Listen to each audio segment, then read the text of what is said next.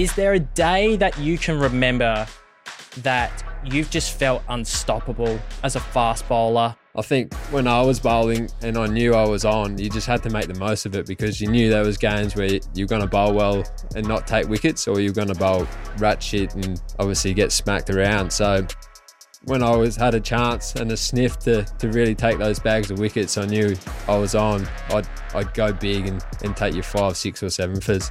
Hello everyone, welcome to In the Cordon, the place where every cricketer wants to be. Before we get started, please ensure that you follow our social media pages, and you can find In the Cordon on all of your major social media platforms. Today, our guest is a legend of South Australian cricket, Chad Sayers. Chad, how are you, mate? Going well, thanks. You? Yes, I'm doing very well. I'm looking forward to our chat today. It's a real privilege to have you in the studio, and I'm sure we're going to be talking lots of good things about cricket today. Yes, hope so. Hopefully I can give you some insight into my career. Absolutely. It's time for our opening segment, Chad, which is called Legends and Sledges. Now, you're a fast bowler. You love to be in the heat of the contest.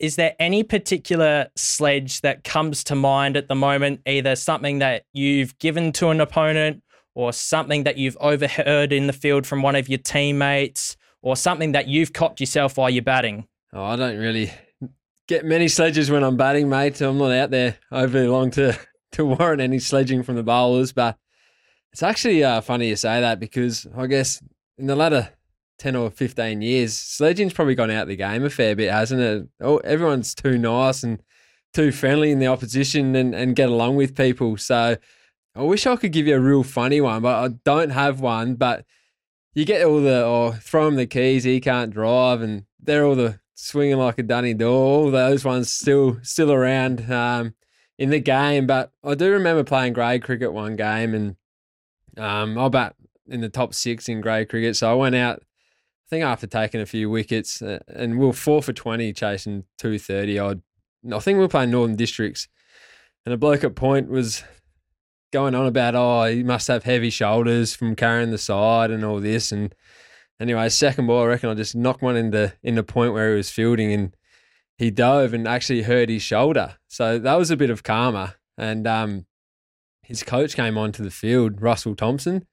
I'm not sure if he listened to this, but or if he remembers, but he started sledging me about God knows what. But we went from 4 for 20 to about 4 for 320. So yeah, that bit him on the arse. That's a great story. And having played a bit of grade cricket myself, it's good when there is that, competitive banter in the field. And I'm sure there would be lots of worse sledges that we could talk about. But let's talk a little bit about your career now. You retired from first class cricket in 2021.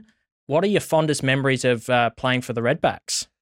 Yeah, I think as a kid growing up, everyone wants to play at the highest level, and to do that, you got to play through your state. And I always wanted to play for South Australia. My old man played for South Australia as well. So to be able to do that and tick that off the bucket list was just great. And to be able to probably do it the hard way, really perform at grade cricket, and then get your opportunity knowing that you've earned it, just makes it that more special. And yeah, to be able to perform at that level was just, it was great, and just shows all the sacrifice and all the hard work paid off.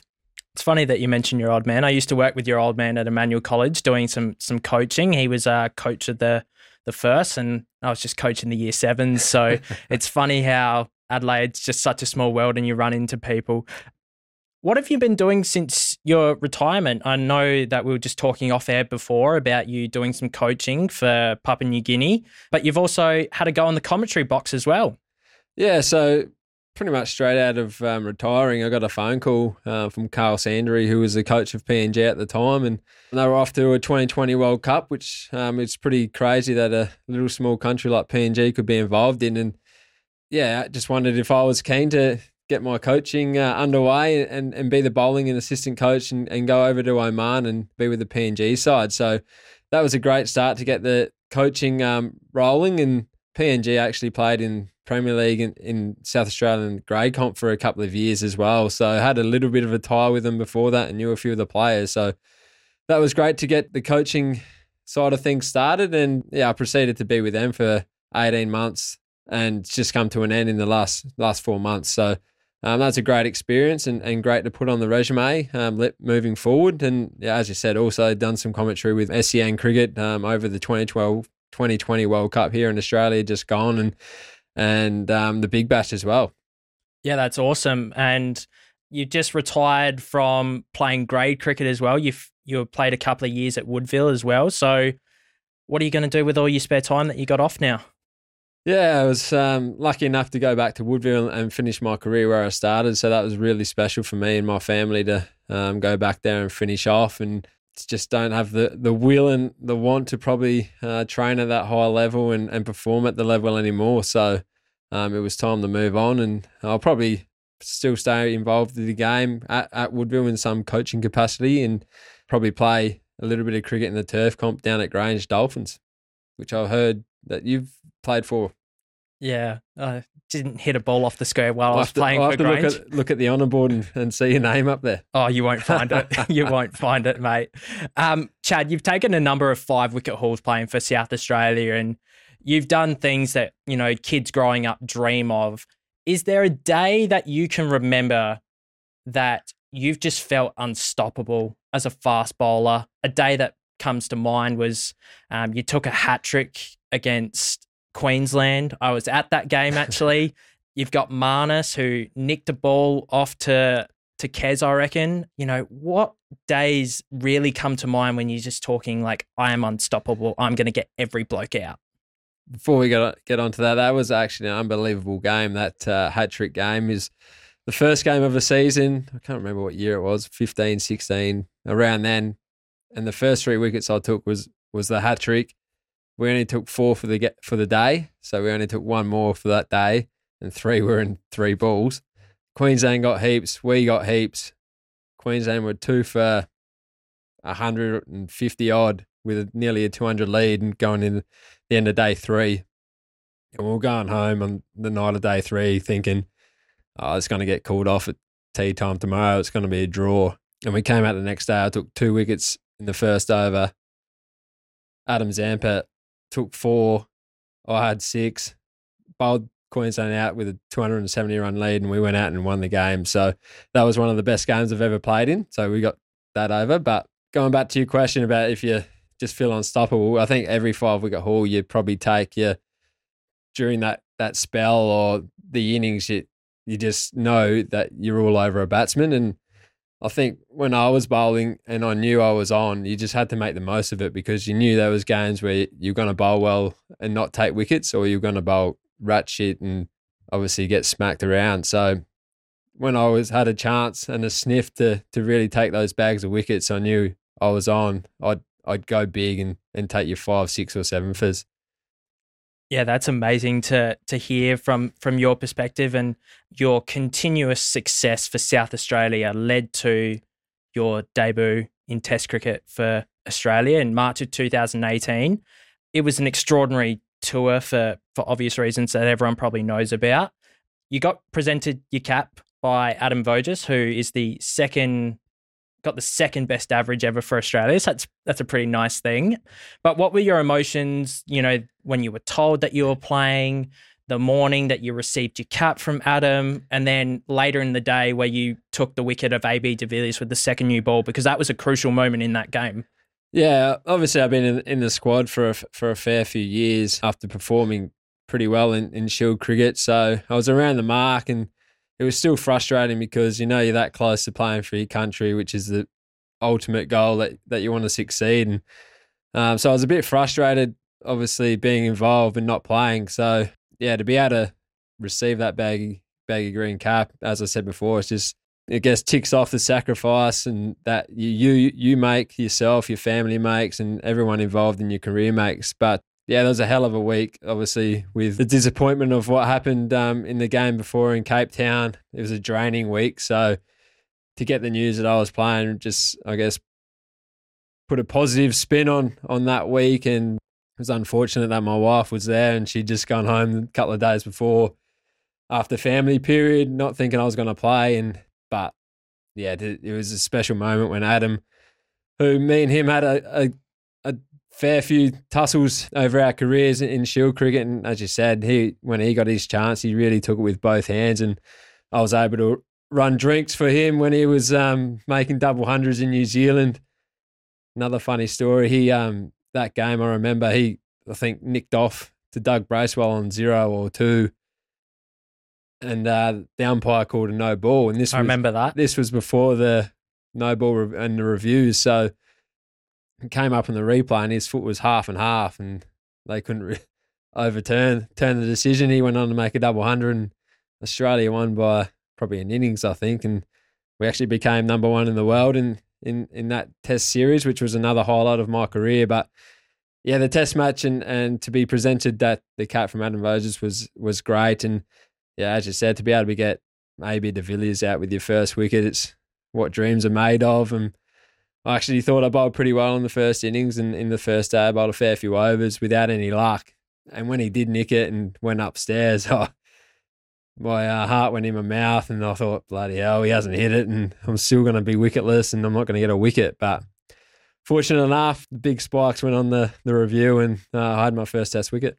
Looking to sell your property with confidence? Look no further than Ray White Henley Beach. Their agents are equipped with the knowledge, skill and experience to help you get the most out of your property. And now there are some exciting new opportunities open for auction soon, including a beautiful plot of land in Seaton and stunning houses in Henley Beach and Somerton Park.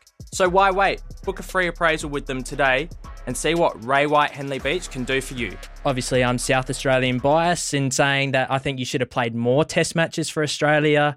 You know, you were consistently taking, 50 wickets in seasons, season after season. And, a lot of people were frustrated in South Australia that you weren't selected for multiple test matches.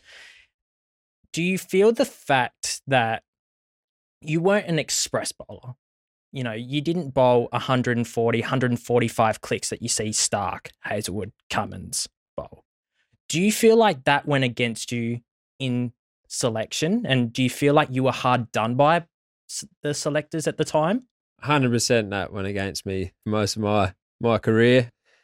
But not to say that Australia had the best four bowlers gone around for pretty much from the time I started playing Shield cricket. So it was always going to be hard to break into that side. And when the side's winning continuously, you're not going to change the side and a winning formula, are you? So I think that the pace definitely would have gone against me. If you can pick a bloke bowling 140 or 125 to 130, you're going to go with the pace probably.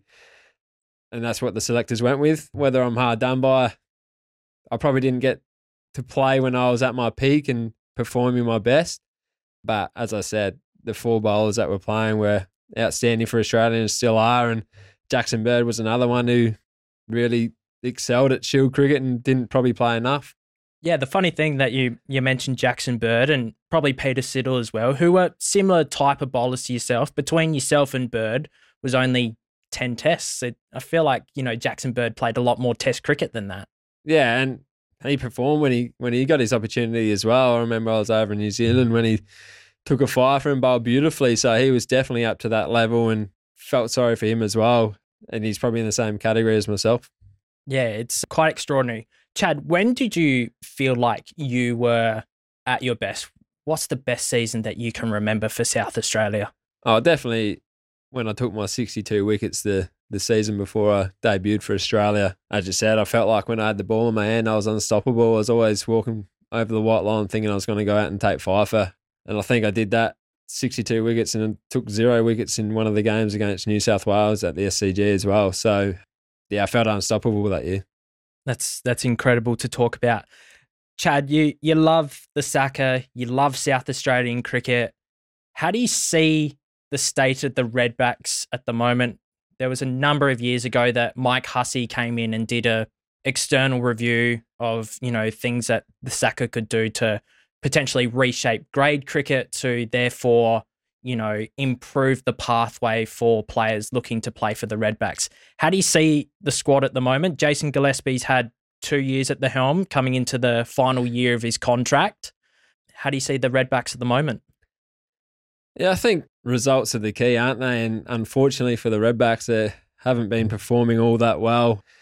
But now it's good to see some young local kids get their opportunity and perform. You got Daniel Drew in there now scoring hundreds for fun in grade cricket, gets an opportunity, scoring double hundreds at Shield cricket. So I think we need to breed our own talent, and there is enough there, I think, if they get the opportunities to become good Shield cricketers. I think our bowling stocks are really healthy. Nathan McAndrew, Wes Agar, Jordan Buckingham, Brendan Doggett's here. So we've got enough bowling depth, I think, to be a good Shield side as well and win games. We just need to be more consistent with our batting, get scores above 350 in the first innings and set the game up that way and have a total for our bowlers to defend. And one thing that we've seen is a lot of cricketers, come in from Big Bash and really surprise. And one of those for South Australia is Spencer Johnson. You would have obviously spent some time with Spencer. How do you see his rise in Shield cricket and obviously in the BBL formats as well? It's been pretty quick, hasn't it? I think that goes down to these previous seasons with his body. He was in the Redbat squad when I was at the back end of mine, and unfortunately for him, his body just kept getting injured and he couldn't get on the park for a continuous period. So now he's fit and strong. His body's holding up. He can put those performances in club cricket, bowling 20, 25 overs in a game. And Brisbane took a punt with him, I guess, and he performed well in the Big Bash. He's bowling 140 to 145, which is great, swinging the ball, getting wickets early, which is what we want as a bowler. So, and then to get an opportunity with the red ball as well and take 5 in your first game, what a start. And it's a rapid rise for him. I hope they don't burn him out too quickly. And I know he's in the Australia A side as well, which is great, but let him just find his feet at Shield cricket, perform for a couple of seasons, and if you can do that, then I'm sure he's set for bigger things. Chad, I just wanted to ask you a couple of questions about being in the media. You talked earlier in the show about doing some work for SEN. Is it difficult to make comments about blokes that you've played with? Nah, I don't think so. I'm a pretty straight up and down bloke, so I'm going to say it how it is. And I guess when you go into the media, that's your job, isn't it, to have opinions on people, and whether it's having an opinion on a bloke you know or having an opinion on a bloke you don't know. It's probably easier to have the opinion on a bloke you don't know than one of your mates, pretty much. So, but I guess that's what you get when you go into the commentary box or into the media. You're there to comment, and I'm going to tell it how it is.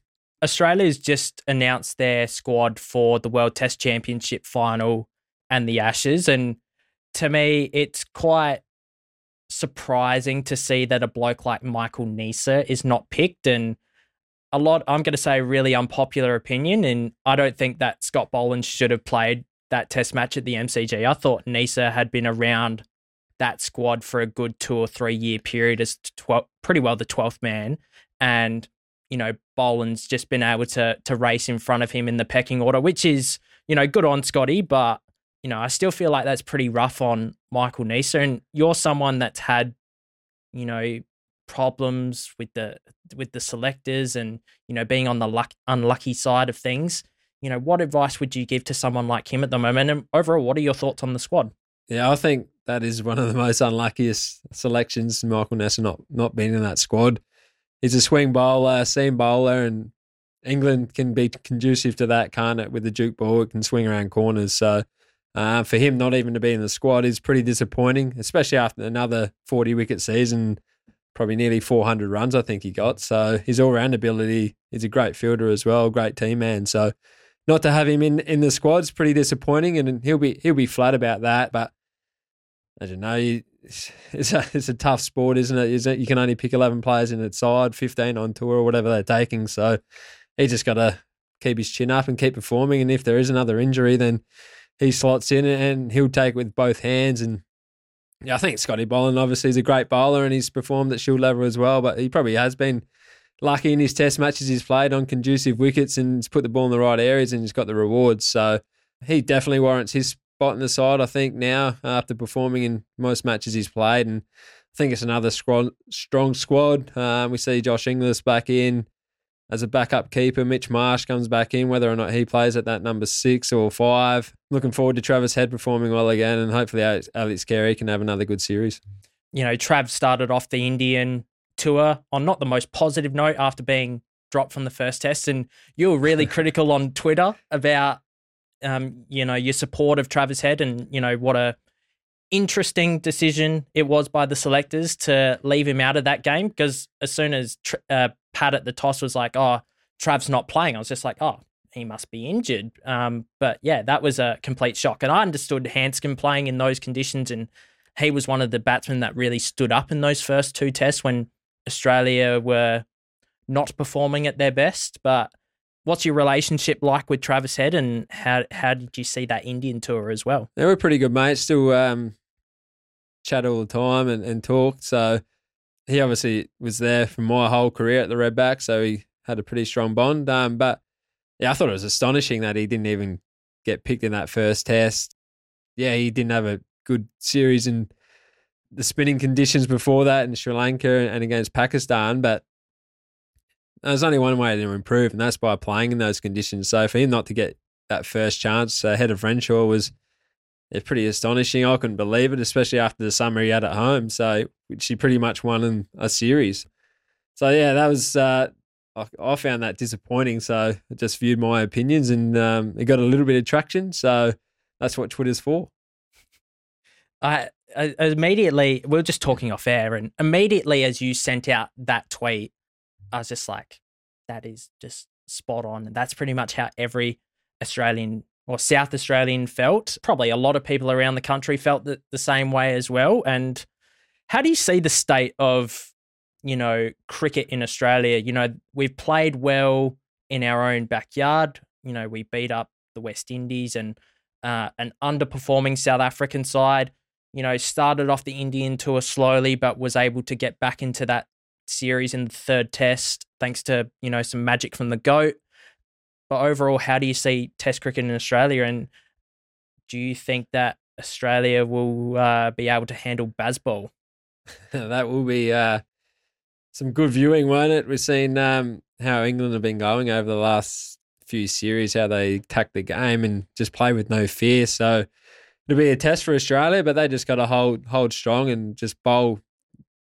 I always said good balls are good balls, and if you're bowling good balls and you're getting hit for six, and there's not much you can do about it. But I think Australia, their bowlers will be too good for England if they're going to play like that, and I think that's why Australia's Test side has been so good over the last 4, 5, 6 years, and they're still good now. It's nearly as strong as I've ever seen their Test side. Their batting's going well, apart from probably that one spot up the top, which is a lot of airtime about David Warner. Will he play? Won't he play? I thought Cameron Bancroft was probably stiff not to be in the squad as well. So Marcus Harris is in there. He's doing well for Gloucestershire over in England. Will he play? But I think their stocks are great. Their bowling depth is still unreal. They've still got young bowlers waiting to come in. And I think the series against England is going to be a great one. Hopefully they can dust India off and get that series boosted and going the right way before the Ashes.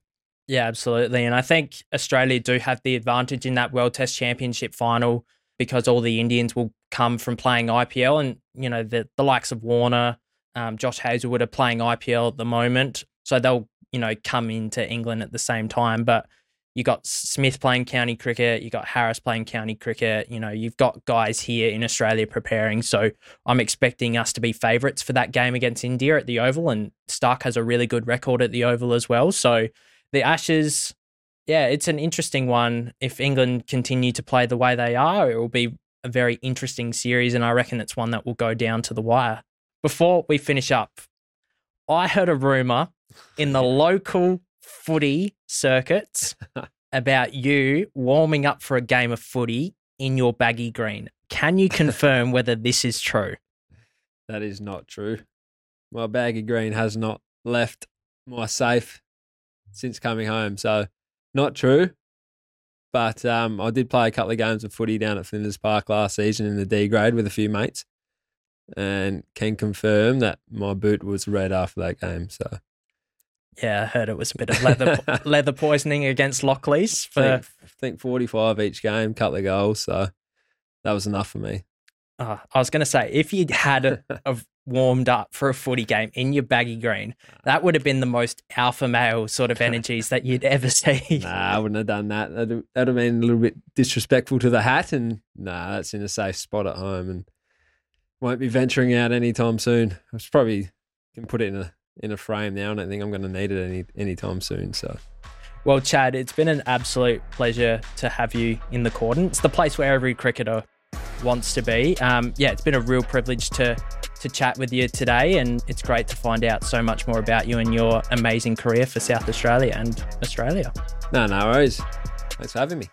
Thank you so much to those of you who are watching at home. Make sure that you follow In the Cordon on all of our social media pages, and we'll see you for our next episode. Cheers.